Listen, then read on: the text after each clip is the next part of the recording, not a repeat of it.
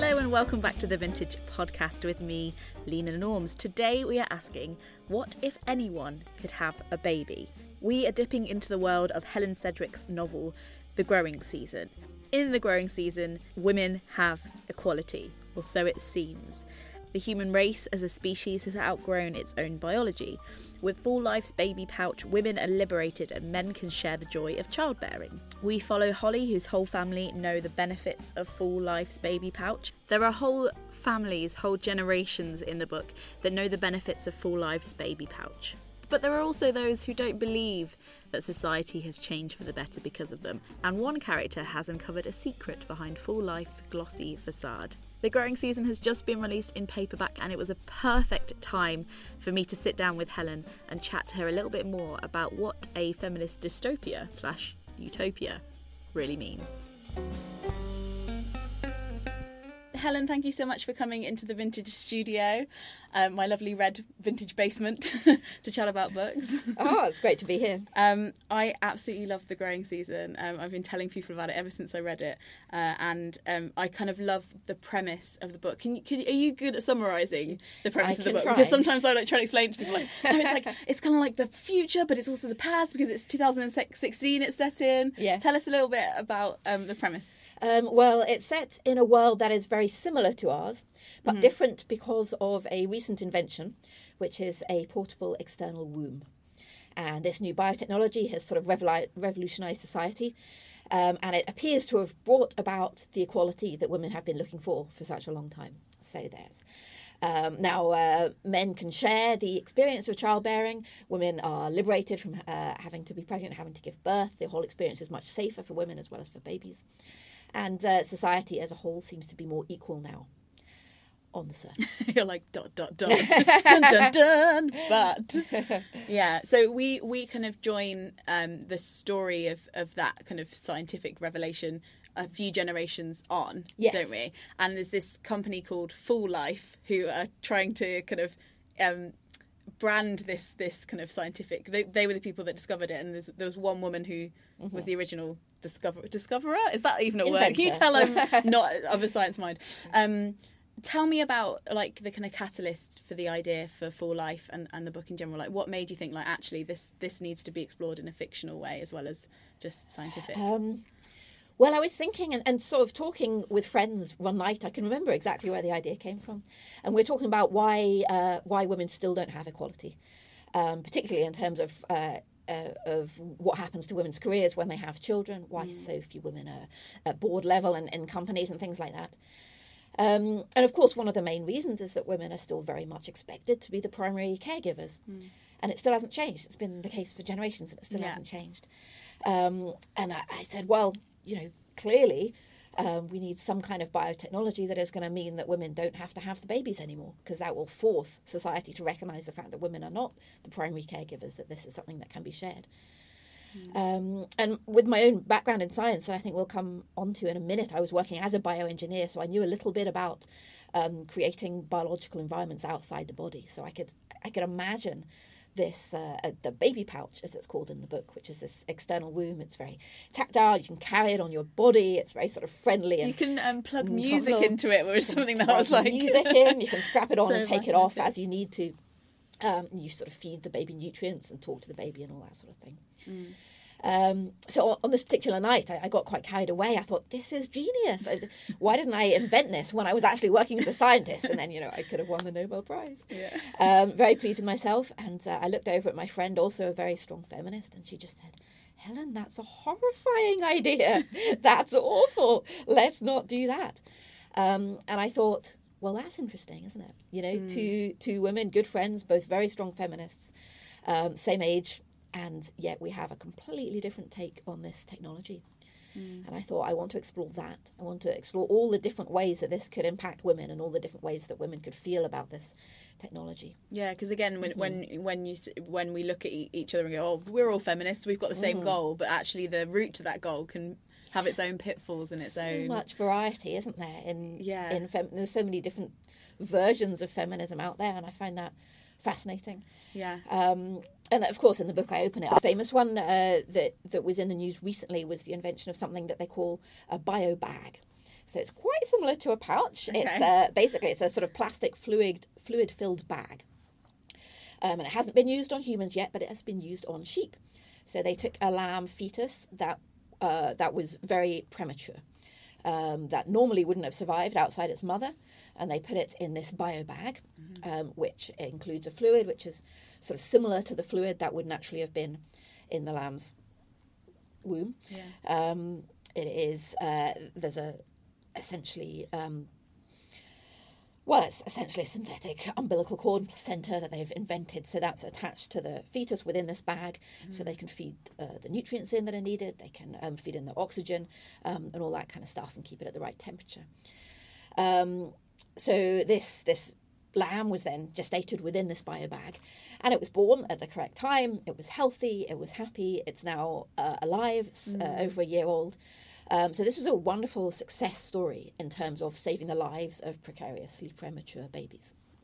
But yeah. So they say, the scientists who have come up with this biobag say they are hoping to start clinical trials for human beings within 3 years.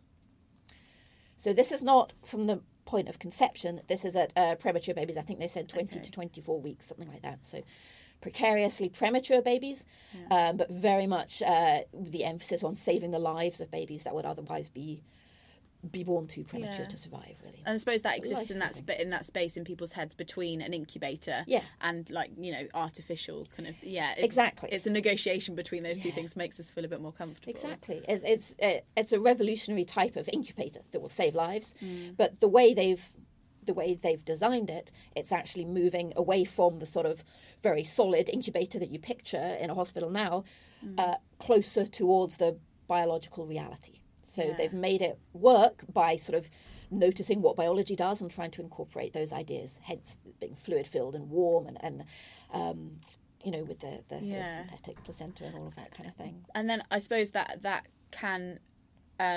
does that make the scientific community uncomfortable, do you think, or is it more just like us as like the civilians outside of science being like, oh, that sounds... Because I suppose that there's a lot of pride also associated with the idea of giving birth to a baby and like the kind of the hardship of it as well, and how painful it is, and that being a kind of more psychological bond to a child. So I guess people, it removes, I think, a lot as well as it gives a lot, I suppose. Well, scary. Yeah, I mean, I think different people will respond to it very differently. Yeah. I would say within the scientific community, this will be seen as a life-saving breakthrough. I think it's a wonderful invention, and do bear in mind that these are babies who would otherwise have died. So it's not like we're saying to women, I'm going to steal your baby from you. Taking this experience away from you. It's life-saving. You know, it's an option that people have when all other options have run out, which is amazing. But of course, it's something that you could then imagine being used in other ways, which is what I do in the book. And to briefly look at the other scale of that, of course, we look at IVF technology. And I think it was in 2016, an embryo was kept alive up to 14 days in the lab for the first time. And it was kept alive longer than ever before by, again, looking at how biology does it and using some of that. So it was in a dish, not in a womb in this time, but it was fluid-filled. They used a substrate that very closely mimics the substrate within the uterus, so that the embryo would be very comfortable and would survive longer and be healthier. And that all worked really well. So again, both sides are looking at how we can borrow from biology, how we can better mimic the real biology in order to keep cells or a fetus alive. Which is... you can see the similarity, start to see the similarity. And the reason why that embryo only survived up to 14 days is because legally they are not allowed to keep an embryo in the lab for longer. Oh, wow, really? So it could have survived for longer. It was our ethics, not our science, that stopped that experiment. That's really interesting. So we don't know how much longer that embryo could have survived in the lab. And suddenly you think, well, if the law changed and they're allowed to keep it longer, you can see how these two technologies are going to meet in the middle. Fairly easily, So we need to start having these conversations now, really. I think as a society, like what do we deem as ethical, I suppose. Exactly, because we're not remotely prepared for what this technology is actually going to mean for our society, I think. Once it moves beyond life-saving and starts to offer something else. For example, the most obvious one for me is that once we can keep an embryo alive from the moment of conception, then what does that mean for women's reproductive rights? What does it mean for abortion? Because essentially we reset viability at conception. Yeah, because what I liked in the book is that you kind of planted these more right wing characters that were quite heavily religious, and we're saying this: well, if you've got these bio bags, then you've got no reason to have an abortion, and that that feeling like it was a kind of more liberal decision, and it actually becoming exactly. Technology like this could be manipulated in all sorts of ways to take freedom away from women. It doesn't just liberate women; it also potentially could be used to control them. Yeah, which is one of the things I wanted to explore in the book. But technology doesn't have to be used for good or for bad. It's up to us how we use the technology. And to me, I think the technology is coming. So let's start talking about how to use it to help people and to bring about freedom, I suppose, and equality and the kind of life that people want, and to make sure that it's not going to be manipulated. Yes.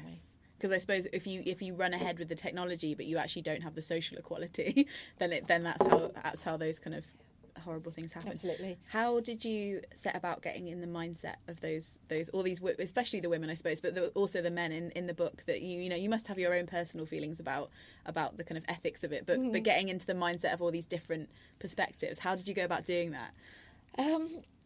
That's such a funny question, because it's one that I sort of can't answer, but it's also such a vital part of the process. So I just sort of, sounds really slightly naff to say I become them, but I sort of do just think my way into their lives so completely. They become very real to me, and I'm having arguments with them, and I'm having conversations with them when I'm in the shower, and sometimes when I'm walking down the street, which can get embarrassing. But they just, I think it's why I write, because I just love imagining this different point of view. This probably solidifies your own one as well. Yes, well, it does. Yeah, I've never been someone who thinks, well, this is what I think and that's the end of it. Because really, if you want to think something, if you want to believe something in a very informed way, you have to explore all the other options, don't you? You have to really try hard to believe something else, if you're going to be absolutely convinced in the opposite of that. Am I making any sense? No, that makes sense. And again, every opinion on this has to be explored thoroughly if we're going to make an informed decision. And that's also the kind of the advantage of it being fiction, having those spaces to fictionally explore ideas without having to personally commit to them in the real world is quite nice. Did any of the characters ever persuade you? Do you think if you're thinking yourself so much into their mindset, did they ever argue back and you're like, hang on? They certainly argued back. Yeah. I would say I am less convinced that the pouch is a good thing now than I was when I started writing. So to some extent they have influenced me, as I've learnt a lot more about it and thought a lot more about how it could be misused. But overall, I think if I was offered a pouch, I would take one. I think that would be great, Having been through a rather difficult pregnancy and birth, I would happily use a pouch. Yeah. But I love different points of view. I always write these books with loads of characters with different perspectives on an issue. I think that's a huge part of why I write. It's fascinating getting into different people's heads. Isn't that what makes human beings so interesting? That none of us are going to have the same opinion on everything. Yeah, definitely. There's no fixed point to write from either. That you can kind of circle an idea rather than ploughing your way through it. Yeah. And so often I think if you want to understand someone's point of view, you have to look back at that history. You have to look back at what has happened in their lives to make them that way. And when you do that, you don't hate people, you can understand them properly. You can see where they're coming from, even if you totally disagree with them. At least you can see where they're coming from as a human being, Yeah, because I think the scariness of disagreeing with somebody is not knowing how they got to that conclusion and not being able to see and having this kind of thought, which is becoming probably increasingly more vital as we go on, as we march on as Britain. Do you think your personal experiences, because when you'd finished the book, you weren't yet a mother and now you are. How do you think things have changed for you, like your interactions with the book and how you feel about it? Or I think my feelings about it did change as I was going through the pregnancy at various times. There was depending on the day. Yes. Sometimes you're like, give me a pouch. There were moments when I really enjoyed it, and I thought it was an amazing experience being pregnant, and it sort of changed the way I felt about my body in certain ways. And I thought I wouldn't have wanted to lose that experience.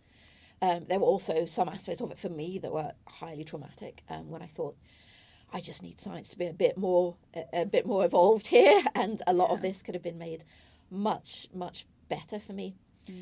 I also I ended up having an emergency cesarean section, so I didn't have the sort of natural birth, which definitely made me feel more certain that any kind of idea that natural birth is the way you achieve true bonding is complete nonsense, actually. I'm incredibly close to my daughter. I think she's amazing. And I think it doesn't matter. However you give birth, do it however you have to. And then bond with this human being that you've created. To me, that's what it's about.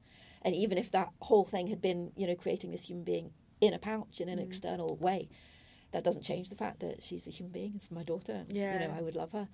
So in a way, I sort of almost went full cycle of thinking, no, I want the pregnancy, and then thinking, oh my goodness, so this is what can go wrong with a pregnancy. And coming out the other end thinking, you know what, it doesn't even matter. Do whatever. Let's give people choice. Let's say you can do it. Do it completely naturally. You can do it with technology. Yeah, because I suppose we still hold up on a pedestal this idea of natural birth, and it's linked to the kind of nuclear family and like how things should work out. And it's the same with like say adoption. People can really love. There's no like human bonds are a lot more complicated than. Really complicated.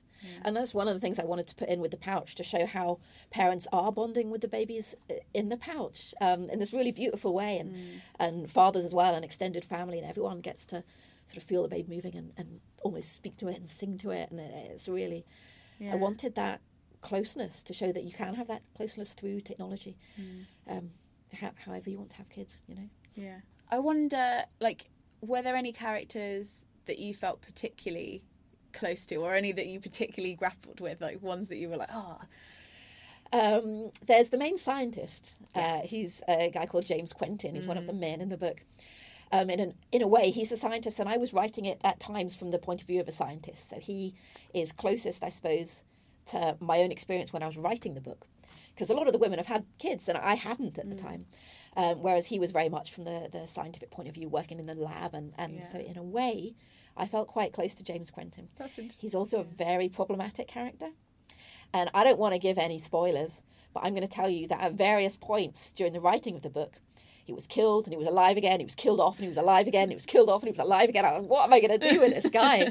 Like, where go? Part of me, I really wanted to save him. And sometimes characters won't really let you do what you want with them. And he was a character that I grappled with. Whereas some of the other characters, Holly, who's she's kind of the matriarch of the book. She's an old woman, and I just love her. And she just kind of wrote herself from as soon as I started down writing her. She's like, this is Holly. Let's go. I just love her. She's so gutsy and feisty and just awesome. So she was probably the easiest character to write, actually. Yeah, that makes a lot of sense. It'd be interesting to know if that came through. I think maybe it did, because Holly's I so feel sure like of herself. She had a really kind of bullshit. And what I liked as well is the kind of reality of the interactions between the characters. Eva was again like a character that I thought was really interesting, especially in the way she responded to other women. But her like she's somebody who's inherited a legacy of campaigning against the pouch, and how she navigates the world is also, I don't know, I found it really like authentic and like Thank you. Yeah, she was one of my favourites as well. Yeah. And they're kind of I suppose they're the two opposing sides of me. Not really. That sounds like all the characters are me, whereas actually none of the characters are me at all. But you sort of take bits of yourself and then you put them into characters, and then they become whole people in their own right. So I think there's kind of Eva on one side and Holly on the other. Yeah, and they're kind of like all people maybe we all could have been at some point, depending on what had happened to us in our lives and how we felt about things. Exactly. Brilliant. Well, thank you so much for writing the book. Oh, thank you very much. Absolutely brilliant. Oh, that's lovely. I hope you all pick up a copy and read it, because it's absolutely stunning.